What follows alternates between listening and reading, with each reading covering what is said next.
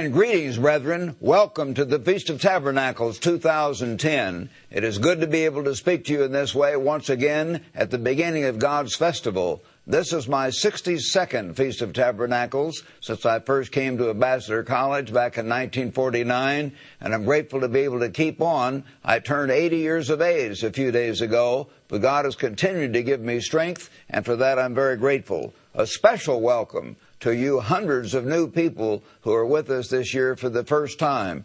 God has added many hundreds of people to the church, and we're grateful for that. We're grateful for you, and we're grateful for the fact that God is helping us to have a far greater impact on this whole world through this work that He has raised up. So we want to give God thanks and rejoice in what He's doing. As these huge events happen in prophecy, and as we do our part, many hundreds more and eventually thousands more will join our ranks. You will see, they will understand where the full truth is being preached and where God's work is actually being done and where God's government, which we're picturing here, is rightly administered. Not perfectly. No one's perfect in anything. But we do have the right organization, the right kind of church government, which God describes, and we're grateful that God has guided us in all these things. God's church is growing. But brethren, we truly know and understand that the world needs what we have. They do not understand, and they need a lot of help. Most people in this confused world are very empty. Their lives are empty. Their hopes are being drained as things get worse and worse all over this world. They do not know why they were born. They do not know the purpose of their lives, and they certainly don't know how to achieve that supreme purpose because they don't even know what it is. And the world and its churches and man's politics and educational system has let them down. And we're coming now to the point of human annihilation, cosmicide, unless the God of heaven would intervene and send Jesus Christ back as King of Kings and Lord of Lords. And we're here to picture that wonderful time when Christ will be here on this earth, ruling this earth and bringing a kind of peace and joy which the world has never experienced. So we in the living church of God do know our purpose, and we can be encouraged and inspired by the knowledge that God has given us of His plan. And with these very festivals point out that plan. We are here in this festival to be strengthened in this understanding. And we're here because soon the whole world will be keeping this festival. And we're pre-picturing it, so to speak. We are pioneers. We are ambassadors. Turn with me to Zechariah chapter 14, if you would. Zechariah chapter 14 and verse 1. Here is an inspiring book, Zechariah, which is sort of a bridge book because it goes right on over into things about the New Testament and is picturing tomorrow's world in a very special way. Notice Zechariah chapter 14, verse 1, inspired word of God. As Jesus said, live by every word of God. And the only inspired word of God, the only written word of God at that time was the Old Testament when Jesus said that. So let's listen to the word of God. Behold, the day of the Lord is coming, and your spoil will be divided in your midst. For God says, I will gather all the nations to battle against Jerusalem. There's a picture of Jerusalem right behind me in our set. So that's inspiring to have Jerusalem nearby, so to speak. The city shall be taken, the houses rifled, the women ravished. Half of the city shall go into captivity, but the remnant of the people shall not be cut off from the city. Right now, that city is split down the middle already. Once again, the Jews have had control. They've been brought back, but about half the city is the Arabs, and there's constant tension, and half the city eventually will be taken into captivity until Christ comes to deliver His people and all of the Israelitish people, which He will do. Then the eternal, capital L-O-R-D, as you've heard me explain, means the ever-living one, the one with life inherent within Himself, the great God. The eternal will go forth and fight against those nations as He fights in the day of battle. And in that day His feet will stand on the Mount of Olives. Christ is coming back in power to this earth. And my friends, please understand these things are real. I know we get caught up in our daily lives. A lot of you just traveled here, and maybe you're tired from the trip even today driving, and somehow it seems unreal to think that the whole world is going to be changed. But most of you begin to realize, I hope the last couple of years or so, that things are already changing. Our society's in trouble in a desperate way, a different way than it ever has been. Everything seems to be going wrong. Our finances in America and Britain are going down. And our weather is going down. We have this terrible Gulf oil spill, which may pollute and damage the atmosphere, affecting millions of people for generations to come, unless Christ intervenes and changes the whole structure of the Gulf Coast, which he will do. One thing after the other is happening around this world, and man's governments are in trouble. They're not working. They are not working. This world needs right government. This world needs what we have to give. So Christ is coming back to this world, to the Mount of Olives. I've climbed the Mount of Olives a number of times, just a big hill east of Jerusalem. A lot of you have been there. It's very real. This coming kingdom of God is real. He says in verse 9, and the Lord shall be king over all the earth. He's not going to rule up in heaven after Christ returns. He's going to rule on this earth. The Bible says that over and over again. In that day it shall be the Lord is one and his name one. Everything God represents will be in charge, so to speak. Now in verse 13, he says, let's go to verse 16. And it shall come to pass that everyone, God says, who is left of all the nations which came against Jerusalem, and apparently they're going to be at least representatives of all the nations in this final battle, they shall go up from year to year to worship the King, the Lord of hosts, and to keep the Feast of Tabernacles. That is, all these nations. It doesn't say the Jews will keep the Feast of Tabernacles, and I hope you new brethren can understand that. This is not talking about the Jews. This is talking about the whole world. All the nations will go up to keep the feast that you're beginning to keep right now in the presence of the great God, the Lord God of the armies of Israel, who will soon intervene. And it shall be in that whichever of the families of the earth do not come up to Jerusalem, of the whole earth, to worship the King, the Lord of hosts. We're here to worship our God, to draw close to him, to learn of his ways, to learn of his laws, and to picture this coming time. On them there will be no rain. God will get their attention.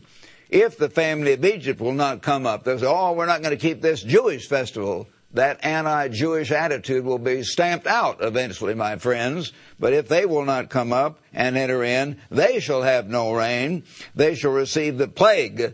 So if 1 year of drought doesn't get the message across, then God will send a plague, which the Lord strikes the nations who do not come up to keep the Feast of Tabernacles. Not to watch the Jews keep it, but to keep it themselves.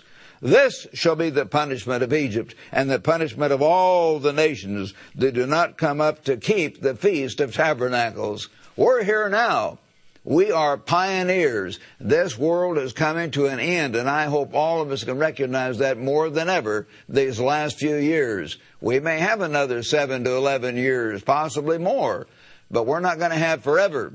We need to realize that this world is coming to an end, and it needs right government to even survive. All of us need that. But God has called you and me to be a part of that coming government. And when you think about the glory and the power and the opportunity that we will have to bring tears of joy to this whole world, we should really be inspired to want to learn that way of life and to prepare for that wonderful opportunity to help this world, to serve these millions of people who are out there hurting, starving, diseased, being beaten, raped, humiliated, put down, crushed, killed.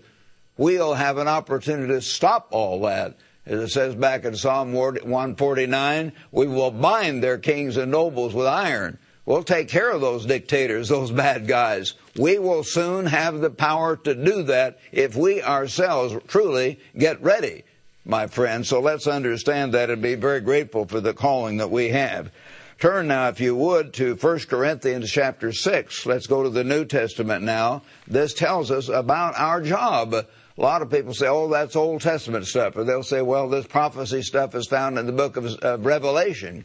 No, it's found in the epistles of Paul, the epistles of Peter, and all through the Bible it is found from one end of the Bible to the other. 1/4 of this book is devoted to prophecy. Understand that. It's an important thing to God. Back in 1 Corinthians chapter 6, verse 1, Paul writes, the apostle to the Gentiles, "Dare any of you, having a matter against another, go to law before the unrighteous and not before the saints? Why do you go down the street to some worldly court, possibly before some judge who's an atheist or agnostic and despises the very God of heaven? He doesn't believe the way of life or the way of God at all. You go down to get justice from him. Do you not know that the saints will judge the world?" That's why we're called. That's why God has called you and me now, for two reasons. First, to help get this message to the world as a witness. Secondly, to prepare ourselves through Christ living in us to be those kings and priests under Christ, to judge this world, to rule this world, to teach the world the right way of life. Paul says, don't you know that? That the saints will judge the world, not heaven. They won't go up to have some investigative judgment sitting for 1,000 years going over books. They will start judging the world right here. And the Bible just filled with that over and over. And if the world will be judged by you, are you unworthy to judge the smallest matters? Just matters of the church and upsets between brethren? He says, do you not know that we shall judge angels? We're going to judge, or the Hebrew word can be translated manage. We will manage angels, and they will be our servants directly at that time as spirit beings in God's kingdom. How much more things that pertain to this life? So we've got to learn to judge, to make right decisions, and to build that kind of character, that kind of understanding, so we can be those kings and priests under Jesus Christ that God talks about. We have a wonderful opportunity to learn, an opportunity to prepare for our real calling, because God has called us now to do the work, and secondly, to prepare ourselves to be those coming leaders, governors, kings under Jesus Christ, who is King of kings and Lord of lords. Let's understand that. That is why you were born. That is why you were called now, my brethren. Please understand. So we are here to worship God, and we should try with all our might to drink in the mind of God from the sermons and the teachings, the organization and the activities here in this festival. Everything's not going to be perfect. We understand that. But overall, we are reflecting the way of God. We're reflecting the government of God, the kingdom of God, a little kind of a foretaste of the fellowship and the love and the joy and the cooperation and the beauty that we will experience in tomorrow's world. You get a little foretaste of that here in God's festival, and we want to deeply appreciate it. So we should try to do everything we can to drink in of that way, of the mind of God. We are in God's presence in a very special way in this festival. We are, and we should understand that. Turn back to Deuteronomy 14, if you would. Deuteronomy, brethren. In your Old Testament, yes, but Scriptures Christ referred to. He referred to Deuteronomy in his teachings as Scripture, and he referred to many books in the Old Testament. They're all Scripture, inspired of God. They were to a carnal nation, but many of these things were to be carried right over. And God tells us, as I'll show you, that we're going to teach the whole world God's statutes. And the holy days are statutes. They are among the statutes of God. As you study, you will see that very clearly. God told our ancestors back here, spiritual or physical, if we're partly Israelite in our human background, Deuteronomy chapter 14, verse 22, God commands, you shall truly tithe, give a tenth, of all the increase of your grain that the field produces year by year, and you shall eat before the eternal your God in the place which he chooses. Well, God had already described these regular tithes to his work, but this is a second tithe, an additional tithe, which some of the various books of the Apocrypha pointed out. The Jews understood that. They knew that that's what they did. So you can use this tithe that you're saving up for the feast, not to help us, but to help you to keep the Feast of Tabernacles in the place where God chooses to make his name abide. So God has guided us as we think and pray to choose places where God's name will abide and where we can worship him together in peace. Your new wine, oil, firstlings, your flocks, that you may do what? Just have a good time? I know a lot of you young people just come to the feast to have a good time. A lot of you have grown up in the church. It's not wrong to have a good time, but the primary purpose is to learn to fear the eternal, your God always, to have that awe of the great Creator, and to fear Him, to learn to fear Him, to learn to have that deep respect for God, for His laws, for His ways, for His whole way of life. That's why we're here, to learn that whole way of life and to fear Him, to honor our Creator as we worship together and learn that way of life as a preparatory exercise, so to speak, toward the kingdom of God. But if the journey's too long, so you're not able to carry the tithe of your produce, then you could turn it into money and spend it for whatever your heart desires. That's right. You're not supposed to get drunk or be a glutton. Other scriptures tell you that. But you can spend it for oxen, sheep, wine, or similar drink, or whatever your heart desires. You shall eat there before the Lord your God, and you shall rejoice. We are to be very happy here as a picture of the coming government of God on this earth. You shall not forsake the Levite who's within your gates. You're to help the ministers, and special help can be given to them to keep the feast. This is a time we're to worship God in the place He chooses, as this scripture says. It's a place where we learn God's ways. We learn specifically during these sermons, during these activities, to fear God, to have that awe and respect for God and everything God stands for His name. So God inspired His servant, Mr. Armstrong, Herbert W. Armstrong, brethren. Some of you are new and never heard of Mr. Armstrong or didn't know much about him. But the Church of God went along hundreds of years, and they would keep bits and pieces of God's feasts. It's in the record church history where most would keep the Sabbath, of course. Many would keep the 14th day Passover, or they would keep Pentecost, or they would keep the Feast of Tabernacles, or some people substituted a camp meeting in the autumn for the Feast of Tabernacles, but they didn't really keep all 7 festivals, and Mr. Armstrong dug into it and presented it. And he gradually came to understand over a period of years the meaning of these festivals. God guided him in a special way, and we can be very grateful for that. I had the privilege, and I'm the only one still alive, as some of you know, who had the privilege to study directly under Mr. Armstrong and help build this work, and the only one who's still going and still teaching the truth and doing the work of God today. And I'm very grateful for that, to have that opportunity today. So God inspired Mr. Armstrong to become aware of the full meaning of these festivals and teach them to the world.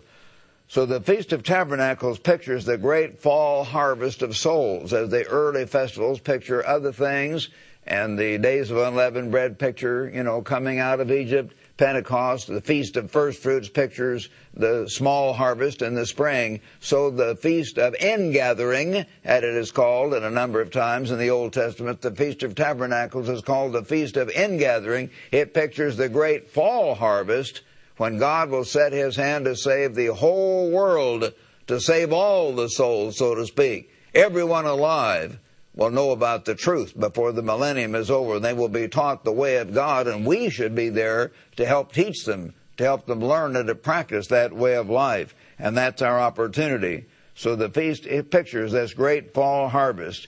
Are you personally, brethren, preparing to rule this world, to help this world, to save this world, to teach this world the ways of God under the leadership of the living Jesus Christ, who will be here in person in a few years? Is that real to you?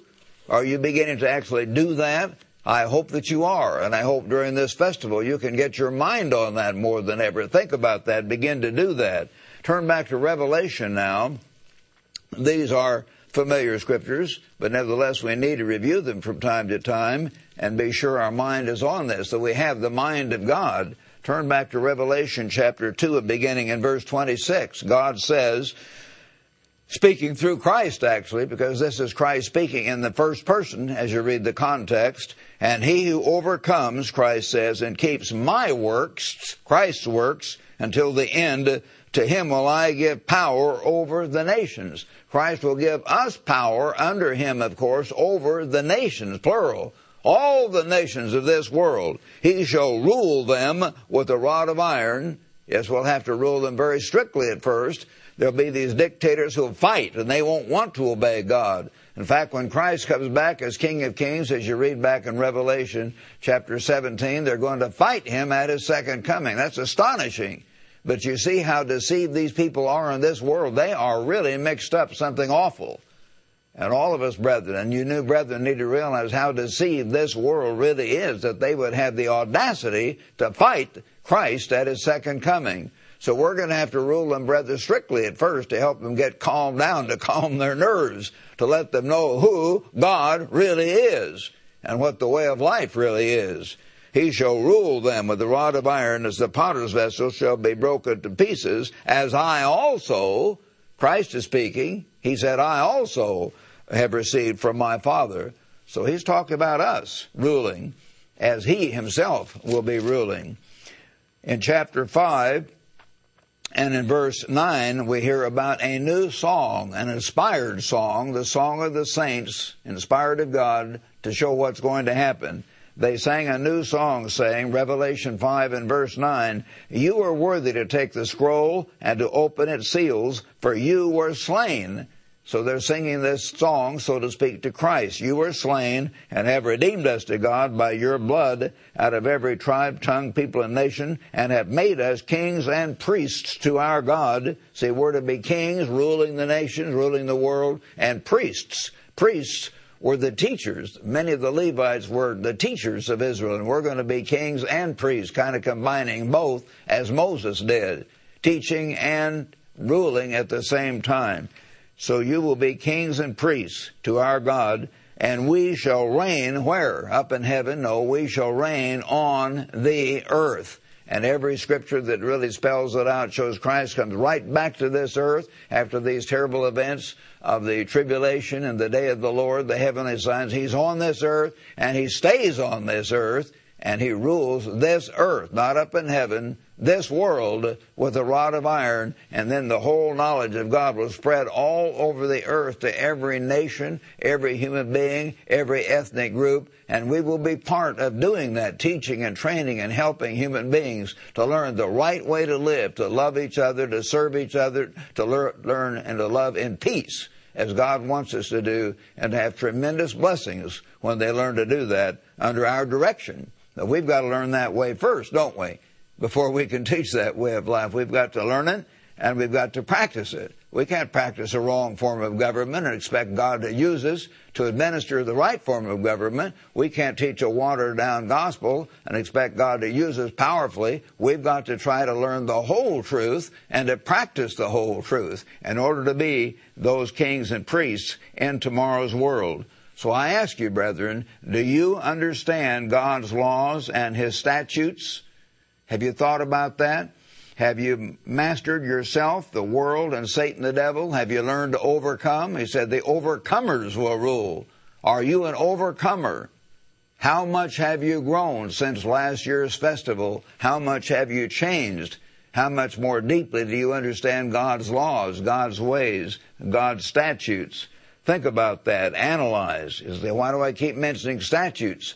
Because the Ten Commandments give the broad way of life, but when you're administering government over nations and even cities and villages all over the earth, you break down the Ten Commandments into the statutes, and the statutes spell out in literal detail how many of these things ought to be carried out.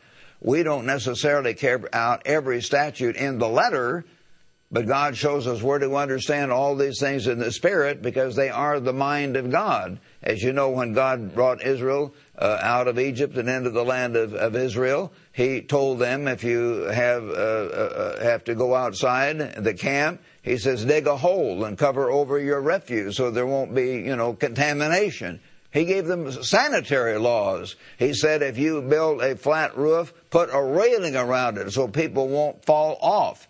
And he gave them all kinds of statutes spelling out a whole way of life. And we're to learn that whole way of life. We don't automatically know how every one of his principles of how to love God would apply in literal detail in a city unless we do what? Unless we drink into this book, which is the mind of God in print. Think about that, please, brethren. This book is the mind of God in print.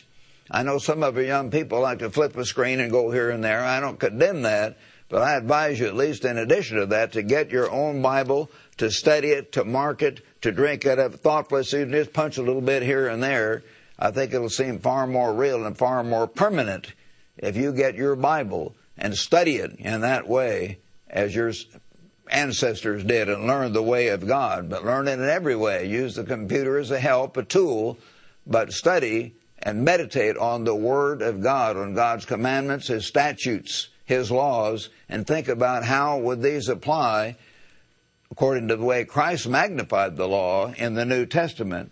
So we need to learn to do that. Have you mastered yourself, your self-will and vanity and lust? Have you mastered the world more and more this last year to overcome the distractions and temptations of the world around you? Have you learned to be aware of and perceptive of Satan and his devices? And are you overcoming him more and more every day, resisting Satan and his wrong attitudes that come pouring into your mind? Are you overcoming and becoming like Christ in all those ways? Think, why will ancient David of Israel be the king over the entire nations of Israel, all 12 nations of Israel in tomorrow's world?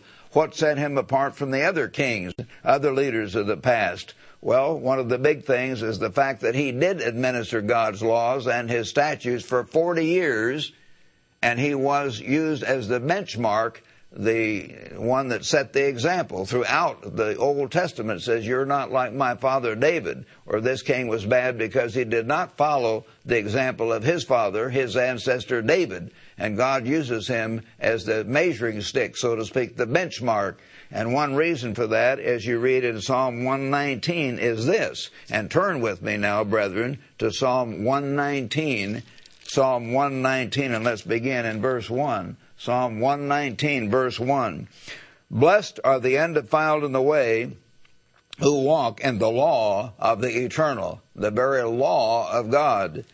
Who blessed are those who keep His testimonies, who seek Him with the whole heart. During this festival, we have an opportunity to hear sermons every day, to fellowship with Christian people every day, and to seek God. Please, brethren, don't just come to have fun or just to be around church people. Come to worship God and think God is here. Christ is here in a special way because they, through their Spirit, are. Hundreds of angels around each of our festival sites. God is watching over us. He is here. Worship Him.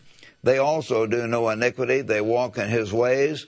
You have commanded us to keep your precepts diligently. Oh, that my ways were directed to keep your statutes.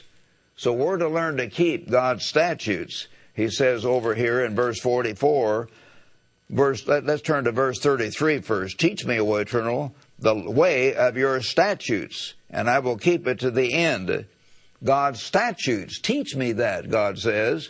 Verse 44, so shall I keep your law continually, David wrote, forever and ever.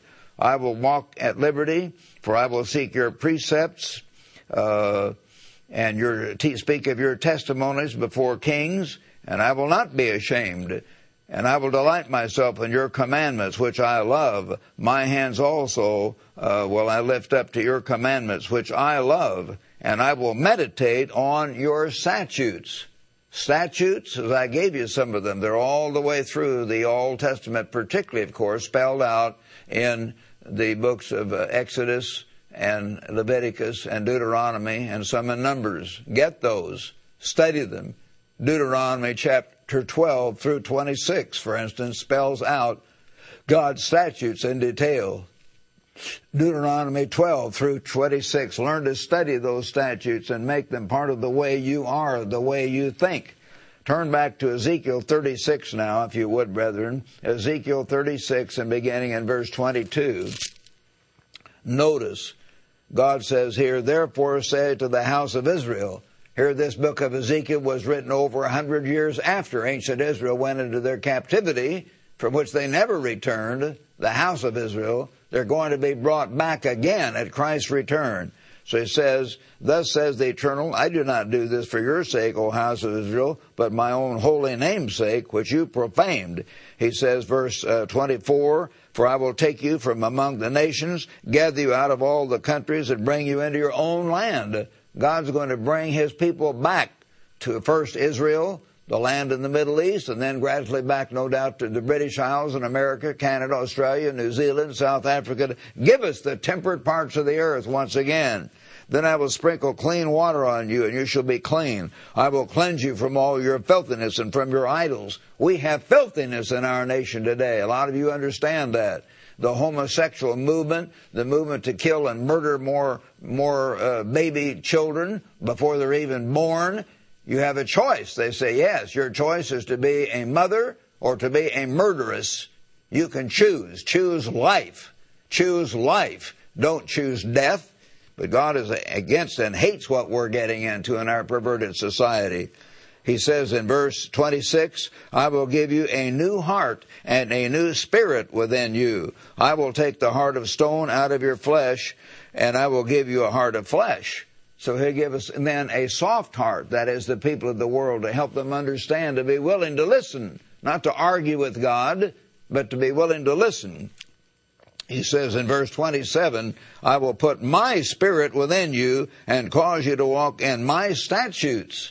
God's statutes will be the way of life. Cause you to walk in my statutes, and you will keep my judgments and do them. Then you'll dwell in the land of your fathers and be my people. And he says, so that you need never again to bear the reproach of famine among the nations. Verse 30.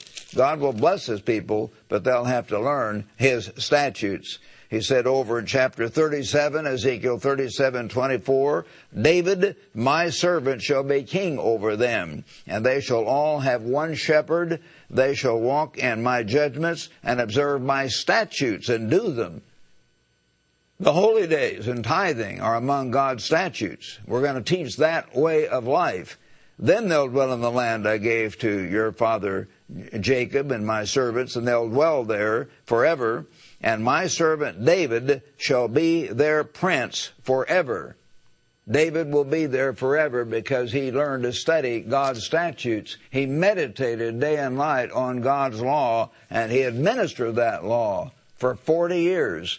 As the greatest king of ancient Israel, a man after God's own heart. That's why he's going to be the king over all of Israel under Christ. And that's why we need to follow that example so we can be there. We can be those kings and priests because we will have meditated on the 10 Commandments. We will have meditated on the statutes, thought about them, prayed about them, asked God's understanding, learned to practice that way of life in our own life, and in whatever position of judgment or authority or leadership we have, try to learn to do that in every way we can. Because, brethren, we have a real job to do.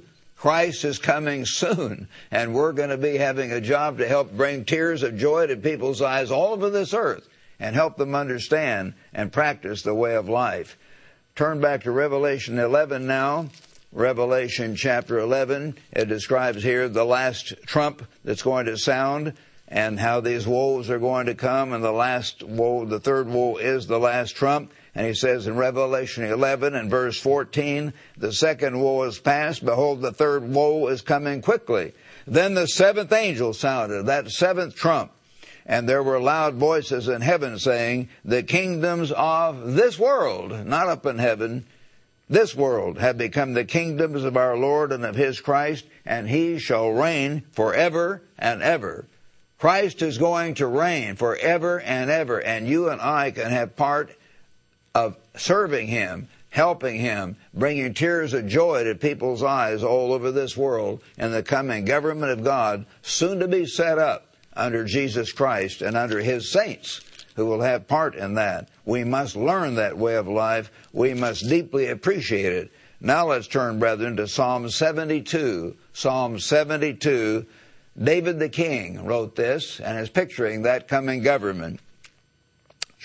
Psalm chapter 72, give the king your judgments, O God, and your righteousness to the king's son. He will judge your people with righteousness, and your poor with justice. The mountains will bring peace to the people, and the little hills by righteousness. He will bring justice to the poor of the people. He will save the children of the needy. See, he's going to have mercy on all the people suffering in every way. He will break in pieces the oppressor. Wow, what an opportunity. We will have to stop these dictators, these so-called strong men that are hurting people. They shall fear you as long as the sun and moon endure. Throughout all generations, he shall come down like rain upon the mown grass. The world needs that rain, like showers that water the earth. In his days, the righteous shall flourish, the abundance of peace, until the moon is no more. He shall have dominion also from sea to sea, and from the river to the ends of the world. Verse 11, yes, all kings shall fall down before him. He's King of kings. All nations shall serve him, for he will deliver the needy when he cries, the poor also, and him who has no helper. Boy, are people going to be grateful once they see the magnificent love and kindness and mercy, the perceptiveness of Christ, and the perceptiveness and kindness of those under Christ who are going to rule strongly at first, the bad guys, but then they'll have kindness and patience and mercy and empathy toward every human being of every background, trying to help them, to build them, to serve them, to help them have a full life, and help them also to become like God, that they can become full members of the kingdom of God, the very family of God, and live in that family and interact with God the Father and with Christ and with the spirits of just men made perfect forever. While we have an opportunity, all nations shall serve him. He will deliver the needy when he cries, and he'll save the souls of the needy. He will redeem their life from oppression and violence, and precious shall be their blood in his sight. He says at the end in verse 18, blessed be the Lord God, the God of Israel, who only does wondrous things. This world is not going to do it. Don't think they'll do it. They will not. Christ will do it. The great God will do it through his Son, Jesus Christ, and we can have part of that coming kingdom and be in the very family of God and interact with Jesus, interact with David and Abraham and Isaac and Jacob and Moses and Peter and James and John and the apostles of Paul and the spirits of just men made perfect. We will have that opportunity in the very family of God to bring tears of joy to people, to give them the peace of God that passes all understanding, and to help straighten out this world and prepare people to live forever in the very family of God.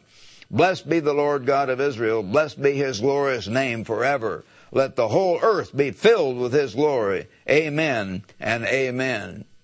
Let's be thankful to be here, brethren. Let's learn God's ways, God's statutes. Let's seek him during this festival. Let's worship our Creator. Let's give thanks to him and pray to him throughout this festival, and try to meditate on the sermons. Think every way we can. How can we draw closer to the God who gives us life and breath? How can we better reflect Jesus Christ in everything we think and say and do? How can we better prepare to be those kings and priests and a government soon to be set up on this earth? The government of God, the kingdom of God under our Savior, our merciful high priest and our coming King, Jesus the Christ. That's why we're here. Brethren, have a good night's sleep. Keep in a right attitude through this festival. Ask God to banish Satan, any wrong spirit, but rejoice before God and do everything you can to draw close to him. Use your time with joy and with positiveness and with faith and courage. Get a good night's sleep, and we'll see you here tomorrow.